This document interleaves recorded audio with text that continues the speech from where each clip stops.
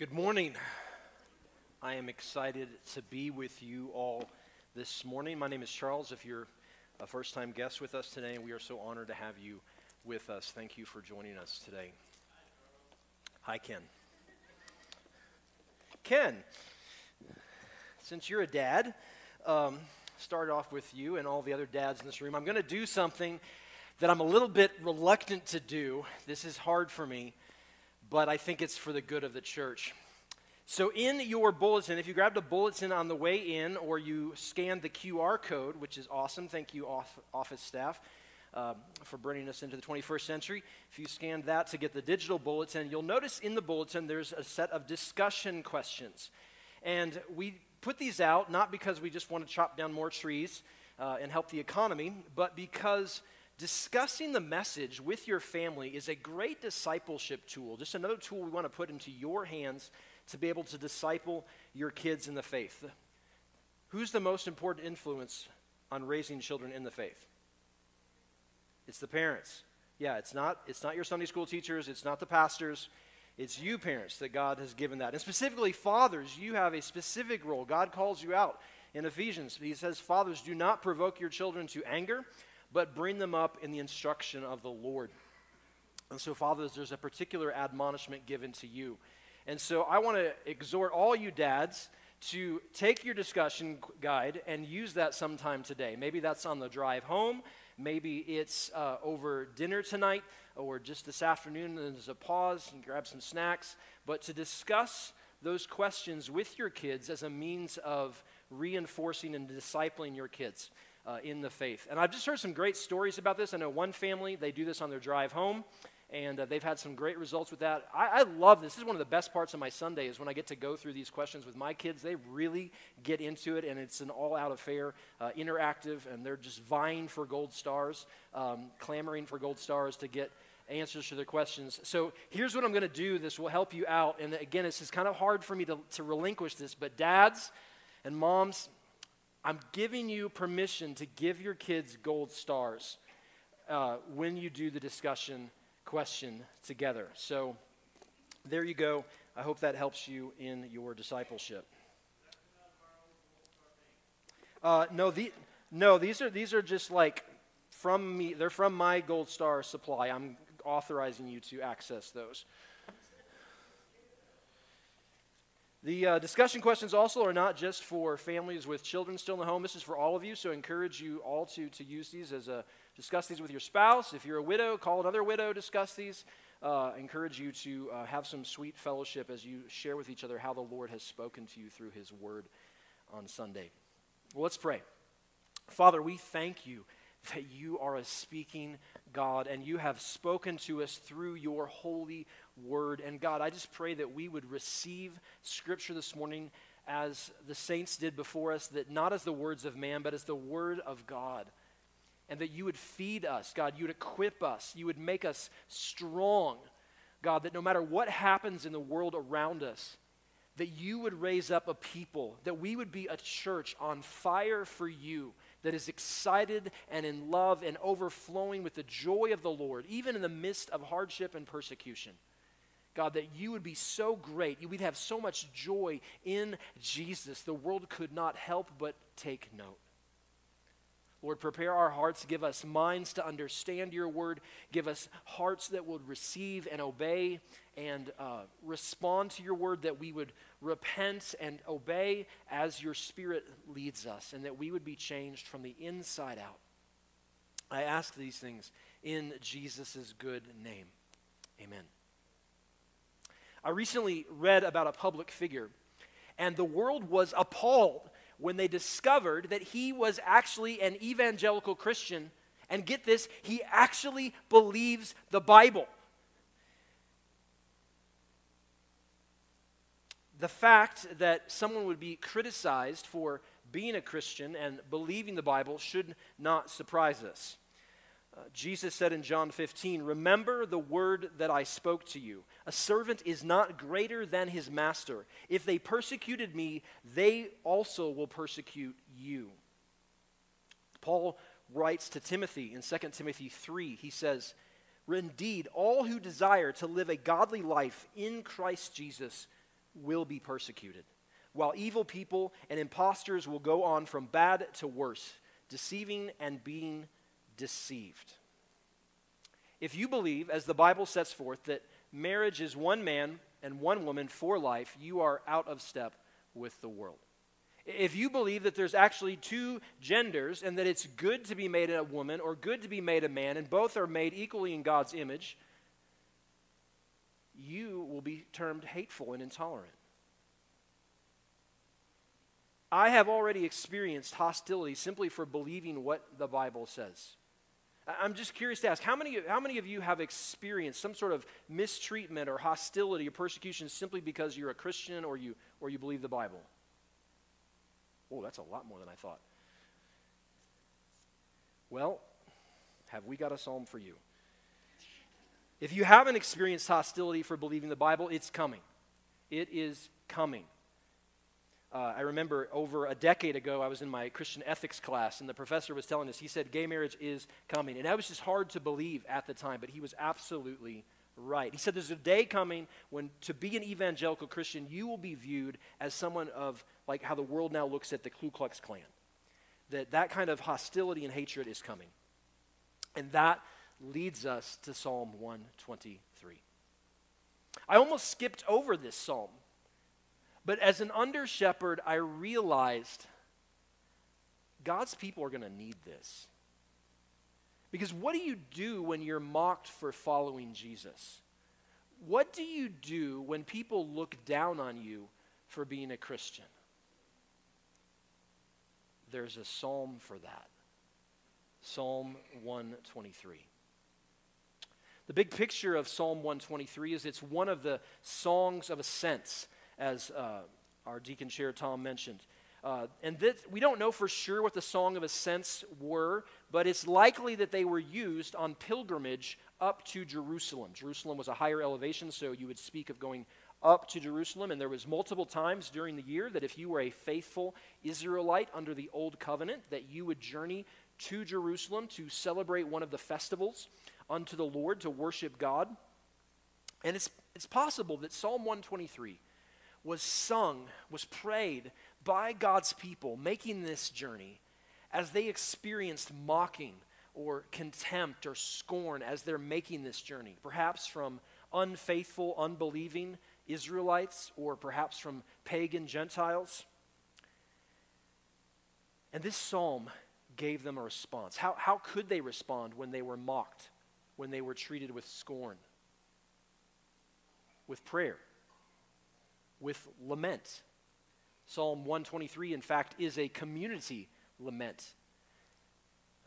Do you guys remember the four elements of lament?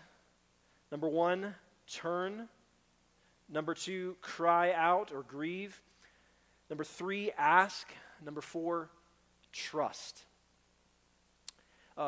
So these 4 elements make up a lament. Psalm 113 is the model lament. They're all 4 elements are clearly seen there, and we looked at that psalm together many months ago. Element number 4 of trust is not seen explicitly in this psalm, but it is very implicit in the psalm, that the psalmist is entrusting himself to God's care as he prays, as he cries out to God for relief in the midst of mocking. And I just want to remind us, church, that lament is a gift from God. This is the God-ordained means to experience his comfort when we are hurting, when we are suffering in a fallen world. And the big idea is simple in Psalm 123. Look to God when scorned. Look to God when you are scorned. The psalmist writes, a song of ascents, "To you I lift up my eyes, O you who are enthroned in the heavens. Behold, as the eyes of servants look to the hand of their master, as the eyes of a maidservant to the hand of her mistress, so our eyes look to the Lord our God, till he has mercy upon us. Have mercy upon us, O Lord. Have mercy upon us. For we have had more than enough of contempt. Our soul has had more than enough of the scorn of those who are at ease, of the contempt of the proud." Application number 1, look to God in prayer. Look to God in prayer. You are going to be mocked. How do you handle it? You lament. We've already seen so far in our journey through the Psalms multiple reasons to lament. Suffering, grief, betrayal, injustice, suffering at the hands of evildoers. And now we see another reason, persecution, contempt. I personally can testify to the power of God's healing in lament. I was attacked for simply believing the Bible by someone I knew, and it hurt me. And as I prayed lament, I experienced supernaturally the power and comfort of God. It was beautiful. It made actually the suffering worth it, just to gain that intimacy with my Father in heaven. Well, not only does the author look to God in prayer, but notice what he prays. To you I lift up my eyes, O you who are enthroned in the heavens. Application number 2. Remember God's authority and power. Remember God's authority and power. In your prayers, and we saw this last week, didn't we? In your prayers, we need to remember who God is. Just like the psalmist does here. He says that God is enthroned in the heavens. And that phrase is just pregnant with meaning. What is his point in this description of saying God is enthroned in the heavens? His point is God rules over the entire universe. Do you remember, we've seen previous references, multiple previous references to God being in the heavens in our journey through the Psalms. Psalm 2, he who sits in the heavens laughs. The Lord holds them in derision. Then he will speak to them in his wrath and terrify them in his fury, saying, as for me, I have set my king on Zion, my holy hill. So in Psalm 2, the picture of God being in the heavens means that all the puny rulers of earth are nothing to God, and that none of their schemes or plans can thwart what God does, that God has the final word over all things. That's the point in Psalm 2 of God being in the heavens. Psalm 103:19. Yahweh has established his throne in the heavens, and his kingdom rules over all. The fact that God's throne is in the heavens points to the fact that God rules over everything. There's not a single thing in our lives, there's not a single subatomic particle in the universe that is not under the reign of God, under his control and rule. Psalm 115, our God is in the heavens. He does all that he pleases. God being in the heavens means that he is sovereign. He's unbounded. God's plans are never thwarted. God does whatever he wants. And because he is sovereign, because he rules over all, we can look to him for help, just as the psalmist describes. Behold, as the eyes of servants look to the hand of their master, as the eyes of a maidservant to the hand of her mistress, so our eyes look to the Lord our God till he has mercy upon us. Application number 3, frog. Okay, frog, So one of the Awana students in here, tell me, what does frog mean? Gold star, and you get a frog. All right, so.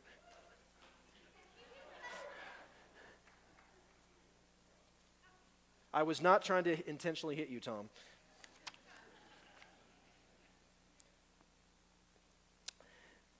All right, fully rely on God. Application number 3, fully rely on God. This idea of a servant looking to the hands of his master, or a maiden looking to the hands of her mistress, it's this idea of looking to someone who has power and authority, who has resources, who can take care of you, who will take care of you, and looking to them until they provide, until they supply. And notice he says, till he has mercy upon us. Sometimes we have to suffer and wait, don't we? Sometimes the answer does not come immediately. There are often, in the history of the world and in the history of God's people, it is often the case that we must endure seasons of injustice, of suffering, of being slandered, of being mocked. And we have to learn to wait on God, to rely on Him, to persevere in prayer.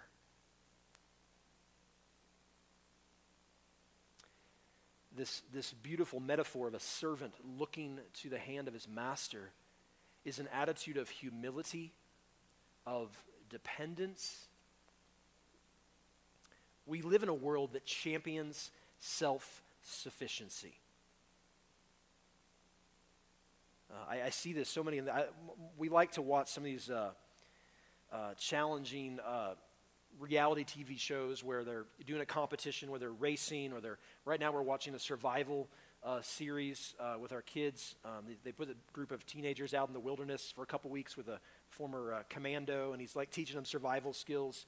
And the kids are like, yeah, I'm learning that I can do these things. And it's great that they're off their phones and they're out in the wilderness and they're growing. But there's this championing of self-sufficiency. And there's a right sense in where we want to raise our kids to be self-sufficient, but we also recognize that the godly man or woman is the one who knows himself as nothing and is desperately dependent upon the Lord for life, for breath, and everything, in the words of Acts 17. To recognize that my very breath comes from God. That I'm standing here right now because God in His mercy and His kindness is moment by moment giving me the beat of my heart and the breath of my lungs. The Apostle Paul says something rather remarkable when he reflects on his ministry in Corinthians. He says, writing to the Corinthians, he says, I planted the seeds, referring to the gospel, I planted the seeds, Apollos watered it, but God made it grow. So neither he who plants nor he who waters is anything, but only God who makes things grow. The Apostle Paul says, I'm nothing, Apollos is nothing, it's all God. And that's why Psalm 115:1 that we looked at a few weeks ago must be the foundational cry of our heart, church. Not to us, O Lord, not to us, but to your name give glory, for the sake of your steadfast love and your faithfulness. If all things are from Him and through Him and to Him, then all the glory goes to Him. And may we be a church that is joyfully and humbly dependent upon Him and giving Him credit for everything. If we want to be a church that is mightily used by God, and I want that so desperately, don't you, church? Don't you want to be a church that God fills with His Spirit and does great things to impact the community and even into the nations, that this church just spills over and having a eternal change and impact on the world? Don't you want to see the kingdom come here and now in Layton and in your surrounding areas here in northern Utah? I don't think, well, thank you. I'm glad somebody does. Gold star, sister. So me and this one sister, we really want to see this happen. I don't think that's going to happen if we're a proud church. Because Scripture says three times in Scripture, God opposes the proud but gives grace to the humble. It's the humble church. It's the church that says, God, we're a bunch of nothings. We're a bunch of dumb sheep. But God, will you please glorify your name here? That's the church that God will use. You know, a basketball in my hands is not worth a lot. But a basketball in the hands of LeBron James,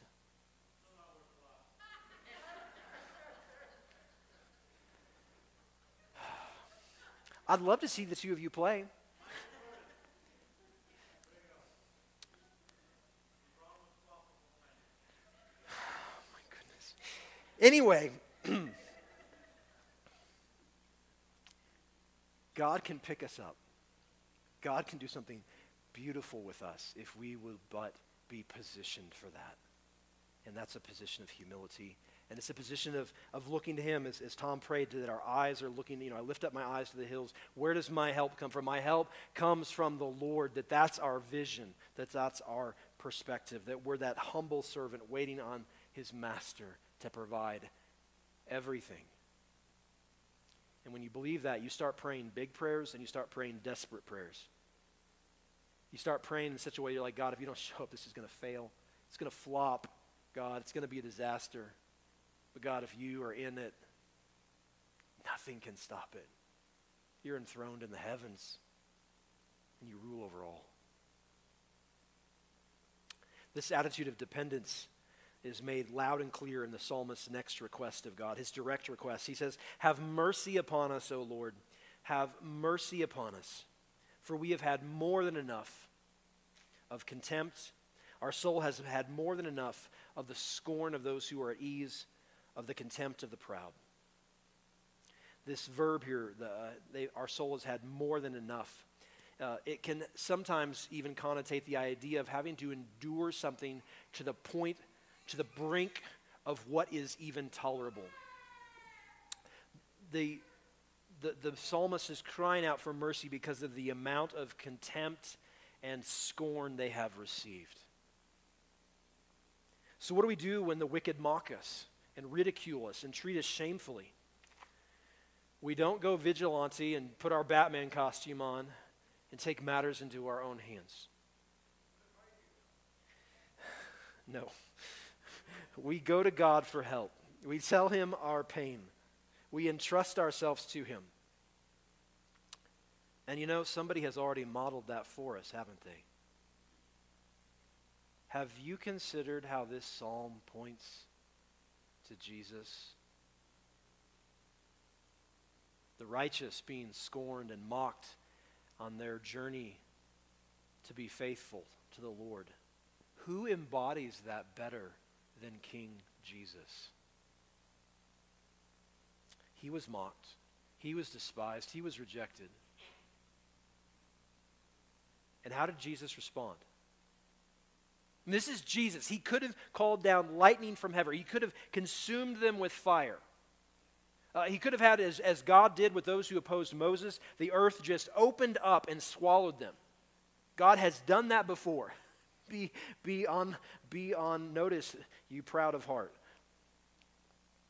But Jesus didn't do that. He entrusted himself to God's judgment. He says in 1 Peter 2, when he was reviled, he did not revile in return. When he suffered, he did not threaten, but he continued entrusting himself to him who judges justly. Jesus, the perfect God-man, sets us the example. This is what the whole book, look at the book of 1 Peter. It unpacks this in detail. Jesus sets us the example of what it is like. What are we here to do when suffering? We entrust ourselves to God. God will have the final word. God will have the final verdict.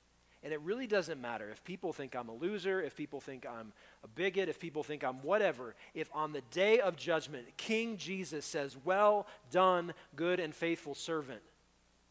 It doesn't matter. It doesn't matter if the world rejected me, if God approves. Jesus entrusted himself to God the Father. He did not get derailed or thwarted by the attacks he experienced, but he entrusted himself to God, and he got down to business, and he finished the mission.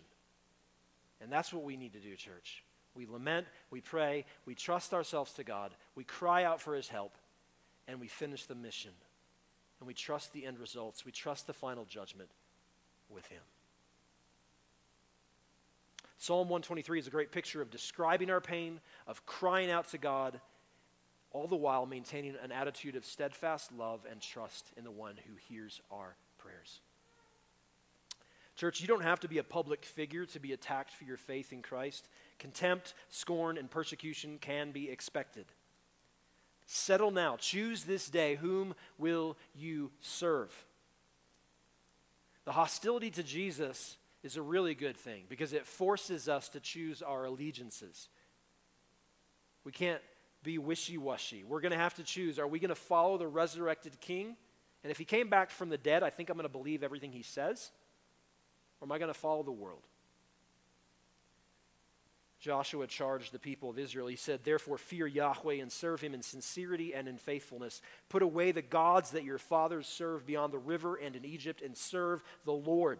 And if it is evil in your eyes to serve the Lord, choose this day whom you will serve, whether the gods your fathers served in the region beyond the river, or the gods of the Amorites in whose land you dwell.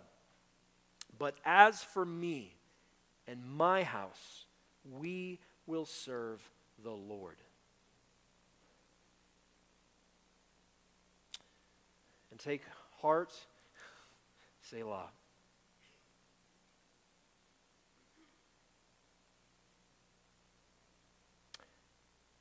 Take comfort in the words of Jesus. In this world you will have trouble, but take heart. I have overcome the world.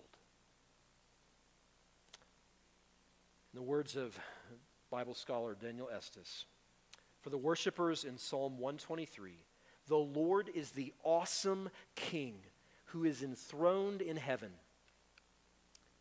but he is also the approachable and merciful to his people on earth. Because of this, he is unlimited in his power, but he also has a relationship with God's people that behooves him to intervene to help them in their time of need. Because he is both great and gracious, the Lord ministers to his people with both strength and sensitivity. God is both great and gracious. And that's why we can come to him in our time of need. When you are mocked, pray and entrust yourself to God. Father, as we go into this time of meditation, lead our thoughts as we reflect on your word.